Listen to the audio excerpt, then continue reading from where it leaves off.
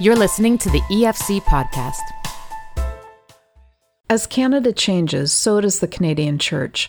That means we are becoming increasingly intercultural, or we could be, and we definitely should be. The Tyndale Intercultural Ministries Centre at Tyndale in Toronto helps churches who want to grapple with this well. They provide intercultural resources, research, and training. I'm Karen Stiller, and I spoke with Dr. Timothy Tang, director of the TIM Centre, and Dr. Robert Cousins, a consultant with the Centre, to find out more. If you haven't read the September-October 2019 cover story of Faith Today, co-written by Timothy Tang, please email us at senioreditor@faithtoday.ca and we'll make sure you get a copy. Timothy and Robert, thank you so much for joining us today. I'd like to start out by floating something past you. I've heard scholars and thinkers in Canada say that it's immigration that will save the Canadian Church. I'm wondering if you can interact with that. Robert, maybe you'd like to start. Is that true? I would rather say that the diaspora, the immigrant church, will transform the Canadian Church. We just published a book at TIM Centre called From the Margins to the Centre, The Diaspora Effect. And, what we're seeing is the immigrant church is having a transformational impact on the Canadian Church. Okay, tell us how. How is it transforming it, Tim? Yeah, no, I think transform is a great word that I think Robert uses because, even historically, it has been immigration that even in the last century, it may be a century and a half, where it is new immigrants that have changed and affected the Christian landscape across Canada. So, when Robert says transform, I mean, there are new immigrants who are coming who are Christians from other places in the world. I mean, whether we like it or not, there are a lot of Christians from other places in the world who have an established story and narrative of a Christian faith that may be slightly different than our North American one. And so as they come into the Canadian scene, I mean, they, with their practices and the way they do church and the way they do life, may look very different than what we've been used to for many years. And that in itself will transform the way we see faith, the way we see the church, the way we see community, I think. So is there some kind of process here of having to maybe get over ourselves a little bit as the receiving church, if I can use that term? Like, is it difficult for us to, accept that people are arriving who do things differently and maybe think differently about some things? I think, to a certain extent, the Canadian Church isn't really totally aware of the opportunity that the immigrant church gives. For example, when Tim and I are out speaking at a more Canadian-focused church, we'll say the Canadian church needs to see the immigrant church not as a rental opportunity, but rather as a kingdom partnership opportunity. And so it's common knowledge that the mainline denominations are hemorrhaging, declining, and so it's an opportunity for the Canadian church to partner with the immigrant church, because normally the immigrant church has a much more bold focus on outreach, on evangelism, on mission, which can have a transformative influence, I believe, on the Canadian church. So let's define some terms. Like, I have said the diaspora church before and not really understood what I meant, actually. And even the term immigrant church, what exactly are we talking about? Or who exactly are we talking about? I think when we talk about diaspora, it's basically just anyone who's been scattered from their place of origin. So, I mean, diaspora, biblically, we can go all the way back to the Jewish diaspora, obviously. And, when they were outside of Jerusalem and Israel, I mean, they were called the diaspora. So they were no longer in the place of what they would call an origin place. So when we talk about even the African diaspora, I mean, African diaspora could be in the Caribbean or could be in other places around the world, which is not from Africa. So, it really is a scattering of people who are no longer in their place of origin or country of origin, which, I mean, obviously, you think back really far historically. I mean, when people were a nomadic people, I mean, nobody was really from one place. But that scattering is seemingly increasing more and more, whether it's by choice today or by being forced to be scattered, when refugee situations or just diplomatic and political situations, which has caused people to move. But again, sometimes it is by choice, people pursuing a better life in another country. I would just add to Tim's focus on scattering. It's the scattering and the gathering of the church. Absolutely. Yeah, that's the whole part here. Is you get communities that have a cultural affinity coming from a certain culture of origin. They're scattered, but they're gatherings, whether it's the Sudanese, the Ghanaian, the Nigerian, the Chinese. So it's this gathering aspect too, which fascinates us. I mean, I think Toronto is a gathering place for the nations. So when we say immigrant church, it sounds like maybe we mean that everybody is the same, but of course within that body of believers, there must be great diversity and denominational spread. Is that right? Like, who is the immigrant church? Well, I'm not even sure how to answer that. You're right. You're right in the sense that, I mean, it is so diverse and so wide. I mean, the immigrant church, historically can be just new immigrants who have come from a certain country and have started to gather.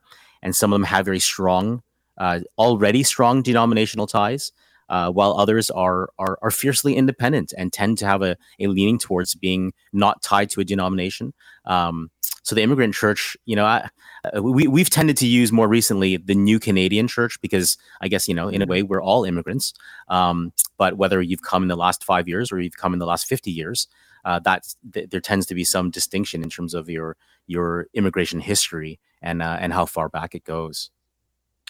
Okay, and is our, like we talked about, Robert, I think you mentioned about the church, the sort of established Canadian church, viewing this as like a rental opportunity, which of course sounds problematic. But I've also had the impression that, like-minded Christians or Christians of the same ethnicity might want to gather alone together and, have their own service and so on. Like our church in Ottawa has a Nigerian congregation that meets in the afternoon, and I presume that it's because they want to.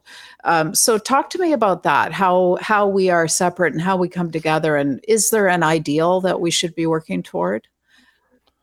Well, there's been a big reaction against Donald McGavran's idea of the homogeneous church. Birds of a feather flock together.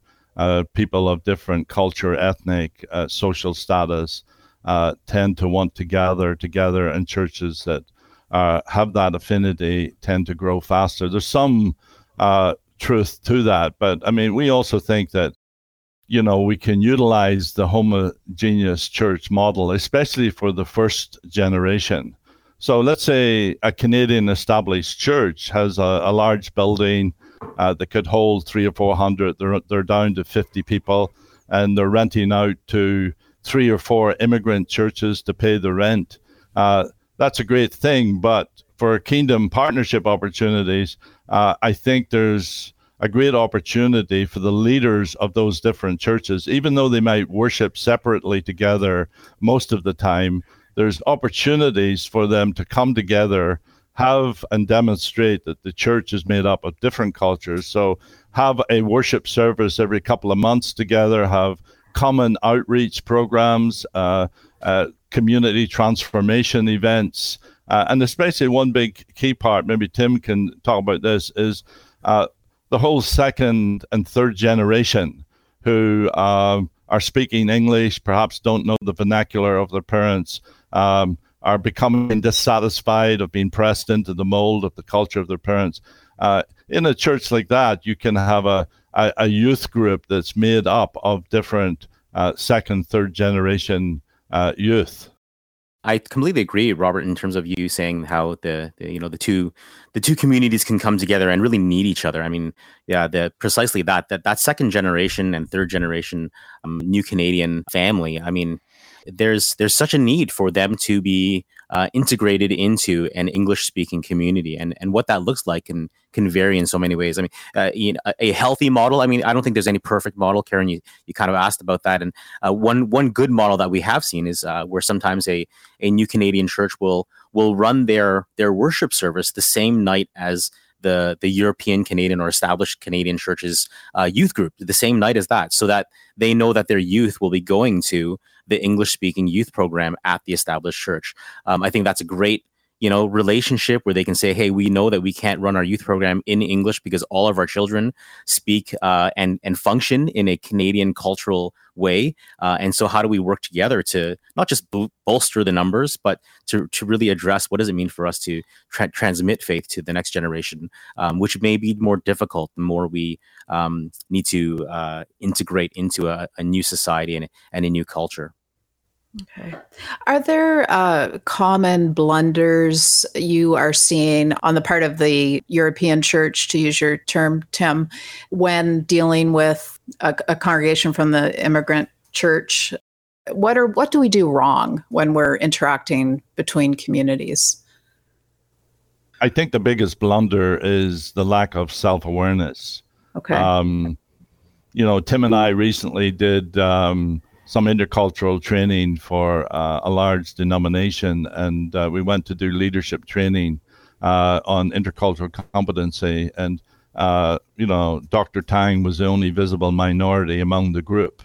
And so I think, one of the blunders is we're not helping the emerging new immigrant leader into positions of leadership within our denominations. We're not taking advantage of that. When we do missions, we're going to some part of the world, and we have got bridge people in our denomination that could go with us to interface with the culture to which they're going to. And so we're not aware and utilizing the leverage that we have in partnering with the diaspora immigrant church. I think self-awareness of the potential of partnership for kingdom outcomes is perhaps for us the biggest blunder. And therefore, if I can just put a plug in here, that for us, the biggest challenge for the Tim Centre is not delivering intercultural training. The biggest challenge for us at the Tim Centre is getting churches to see that they need intercultural training. That's very interesting. The business world will spend thousands of dollars to train business people going into different cultures. But for us to get the church to motivate to see intercultural competency is something that churches need. That's what saddens our heart. So, Robert, you use the term intercultural competencies, and I'd love to have you guys unpack that, and let's talk about which competencies the Canadian Church really needs to be zeroing in on. So, Robert, can you help us understand what you mean by that? Well, let me give you the big picture, and then maybe Tim can get into more of the details. Here in Canada, we hear a lot about multiculturalism, and multiculturalism is getting a bad rap these days, especially in Europe. It basically has imploded. It just doesn't seem that people are coming together and from diverse countries, and you're getting a lot of inclusion. And so we feel at the Tim Centre, our ministry focus is we hear a lot about diversity and inclusion, but we feel that to move from diversity to true inclusion, you need to have intercultural competence. Intercultural competence gives you the knowledge and the skills and the self-awareness to help to make a diverse community and context into a more inclusive context and community. So perhaps Timothy can share a little bit more about the details of intercultural competency. Yeah, I mean, there's actually quite a lot of different definitions for intercultural competence, and there's actually a lot of different terms that people are using talking about the same thing. People will say cross-cultural sensitivity, global competence, and it seems like different fields will prefer different terms for the actual title of it. I guess we've been using intercultural competence mainly from the work that we do, and one kind of common definition for that would be the ability to communicate effectively and appropriately in intercultural situations based on one's knowledge, skills, and attitude. And really, that knowledge, skills, and attitude becomes kind of the maybe the sub overarching way of categorizing things. On one hand, attitude being kind of an emotional intelligence, knowing what are our own perceptions of working with people who are different than us. How are we aware of even just our own values and perspectives? And then now moving beyond that to have an openness, to desire people who are different, to realize the need to be inclusive, not just to make people feel good, but that we can be better. We ourselves can be better the more we interact with people who are different than us. And then moving beyond that to the actual skills and the actual skills of being able to interact, ask better questions, receive answers, and to be able to integrate and to answer questions that people are asking us who are different than us, and to be receptive around those. And so really, that attitude, the knowledge, and the skills becomes kind of those three major areas of being interculturally competent when working, whether organizationally or even on an individual basis. I mean, that competence becomes something that becomes a part of almost everything that we do. The way we think, the way we choose our meals, the way we choose our friends. I mean, those are things that are difficult questions to take, and yet important and integral to being able to move and journey towards a broader intercultural and inclusive society and community. If I can just make a point here, I mean, in our training philosophy, we distinguish between cross-cultural and intercultural. Cross-cultural is going from one distinct culture to another distinct culture, and usually involves a geographical distance. So a lot of the missionary work of going from your country to another country, that would be cross-cultural. And we would say, when in Rome, do as the Romans do. The onus is on the person going to the other culture to seek to adapt to the cultural norms and value of the culture they're going to. Intercultural is quite different in that now with different cultures living in close proximity, you're moving in and out of different cultures in your workplace, on your neighborhood, street, in your church. And so the onus then is, well, the question is, where is Rome?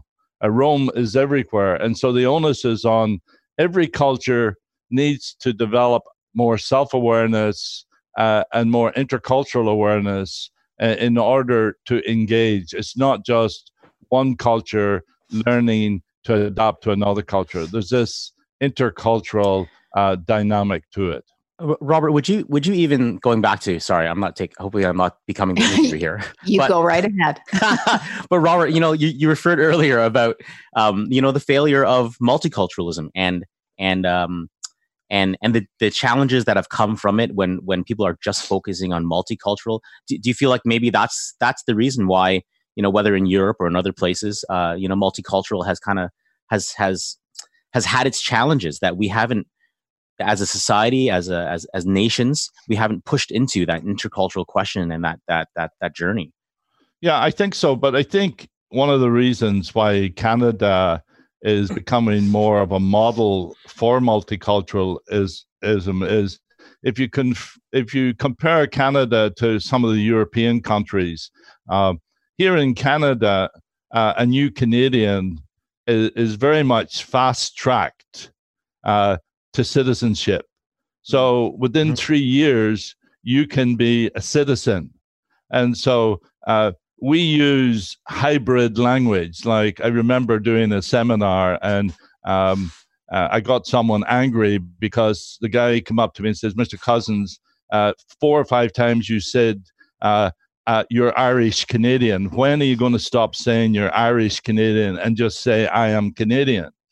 And this person was south of the border. And I said, well, look, I'm not going to stop saying it, because here in Canada, we encourage people to celebrate their own cultural identity, and at the same time celebrate the fact that they're a part of a country and culture that celebrates diversity of cultures. And so I think Canada is kind of unique on that sense of people can have a sense of Canadian identity in a much shorter time than some of the other countries where multiculturalism is not working. So, having said that, what is your critique of Canadian culture right now then with these issues? Because it does get talked about more and more, it seems. What could we be doing better? Yeah, I think my first response would be to that is that to never just be satisfied, to never think that we've achieved, true inclusion or true diversity. I mean, there may be a celebration of different cultures, but when do we start really integrating? When do we start really moving towards learning from each other and being transformed with one another? We used that word earlier. And, when I think about diversity and inclusion, I love how Robert talked about intercultural competency links together diversity and inclusion. Another way to think about diversity and inclusion is that diversity is kind of like the noun, like that's in any situation, any group of people, there is some sort of diversity. But inclusion, another way to think about it is inclusion is the verb. Inclusion becomes the way in which we identify the differences that we have and make people feel part of the whole. Pushing beyond that, to me, becomes transformation. So you move from diversity to inclusion to transformation, where we're each changed and formed and affected by one another. That Irish Canadian comment that Robert made to me is beautiful when we start thinking and realize that that it's a fusion of the two. That, for myself as a Chinese Canadian, and I'll constantly call myself a Chinese Canadian as well. I know I'm not exactly split 50% Chinese and exactly split 50% Canadian, but it's the fusion of the two that becomes the new thing, or the new expression, or the new creation. I mean, not to get all biblical here, but it's the new creation for me of what it means to be both Chinese and Canadian, and having the fusion of the two. And that expresses itself not just on an individual level, but now on a corporate level within churches and now communities and neighborhoods. That how can we rediscover something new that both communities or multiple communities can bring to the table? A core part of our intercultural philosophy and training is built around a developmental model, which we use when we do our training. So we do the intercultural development inventory. It's an assessment that people can do online. And it's basically trying to answer the question, where are you on your intercultural journey? And so it's looking at 5 stages. I won't go into all the 5 stages, but it's looking at moving from a monocultural way of looking at the world. That is, you were embedded in a culture that's giving you a set of lenses which you view and interpret the world around you. That's more the monoculture. Some people never move out of that primary culture or way of looking at others and life. And it's moving in a developmental way to a more intercultural, where you're able to empathize and perhaps learn to look through the eyes of the other, to see, hey, they will look at life differently from me, and that doesn't mean it's necessarily bad. Now, in the middle of this developmental model, the middle stage is called minimization. Minimization is, now we enjoy being with other people of different cultures, but we tend to minimize the cultural differences. So people at minimization tend to look for the commonalities that we share with other people. Now, I like what one of our friends said. Canadian multiculturalism is at minimization. There's this kumbaya feeling that we're all part of this collective intercultural body, but let's not discuss about God. Let's not discuss about gender issues and these type of things, because those will lead to friction. And so we got to move beyond the commonality. I say tongue in cheek, when I go into a church and I see 40 national flags around the church, and I see a very multicultural congregation, and they say, we're multicultural. Look at our church congregation. We have 3 pot-blessed dinners every year. But when you look at what's happening on the platform, nothing has really changed over the last 30 years. Right. It's still an assimilation model where if you come to this church, even though you come from different cultures, you assimilate into a dominant culture, a way of doing church. And that's minimization, looking at the commonalities. And I think, for us, our thing is, we got to move beyond that to start looking and listening to the differences and learning to respect and accept the differences, not just look for the commonalities. So tell me what the training actually looks like. So if a church, I'm assuming that you're training churches or groups from churches. This isn't like an individual training thing, correct? It can be. It can be both individual and group. So we have done it where it's just kind of one-off. A single leader will come to us, or a pastor, or even non-faith-based groups have come to us as well, where we'll train one person, or we'll train their entire team. Obviously, I mean, if there is a team, the team training and assessment and coaching, it's obviously much more beneficial. I mean, if you just do some basic leadership training, you train one person, it's not going to be as effective as you train the whole group. So there is that flexibility, and there is that effectiveness of being able to train an entire leadership team, or even, we would have the ability to train an entire church or congregation. I mean, it'd take a little bit more time, but there is that flexibility and possibility of working with a larger group, as well as like an inner circle or the top leader of a community or organization. Okay. And how is there a standard length of time? Like, are you going to the church? Is the church coming to you? Is this online? Tell me about the mechanics of it. One of the things we did when Dr. Timothy Tang came on board and we worked together, we said, well, let's develop some online modules of intercultural training that people can do on Moodle online. Tyndale does a lot of, courses online. And so what we do is in this, over a 3 to 4 month period, we'll start with a group. They'll go through this intercultural assessment. Where are you on your intercultural journey? We will have a 1 hour debrief with each of the person going through their assessment results.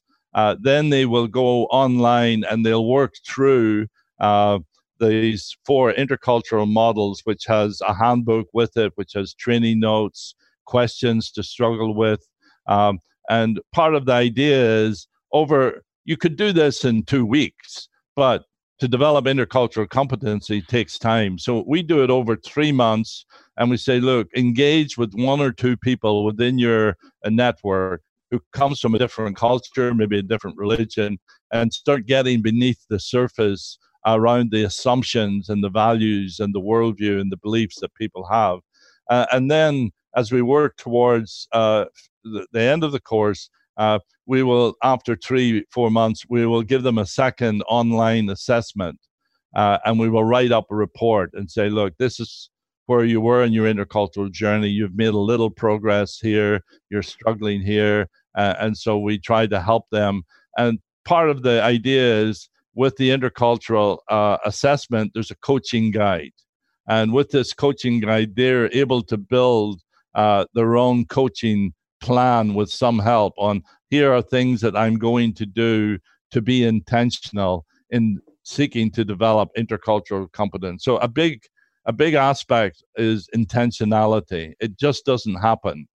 And so we're providing some tools and some skills to help people be more intentional in their intercultural journey.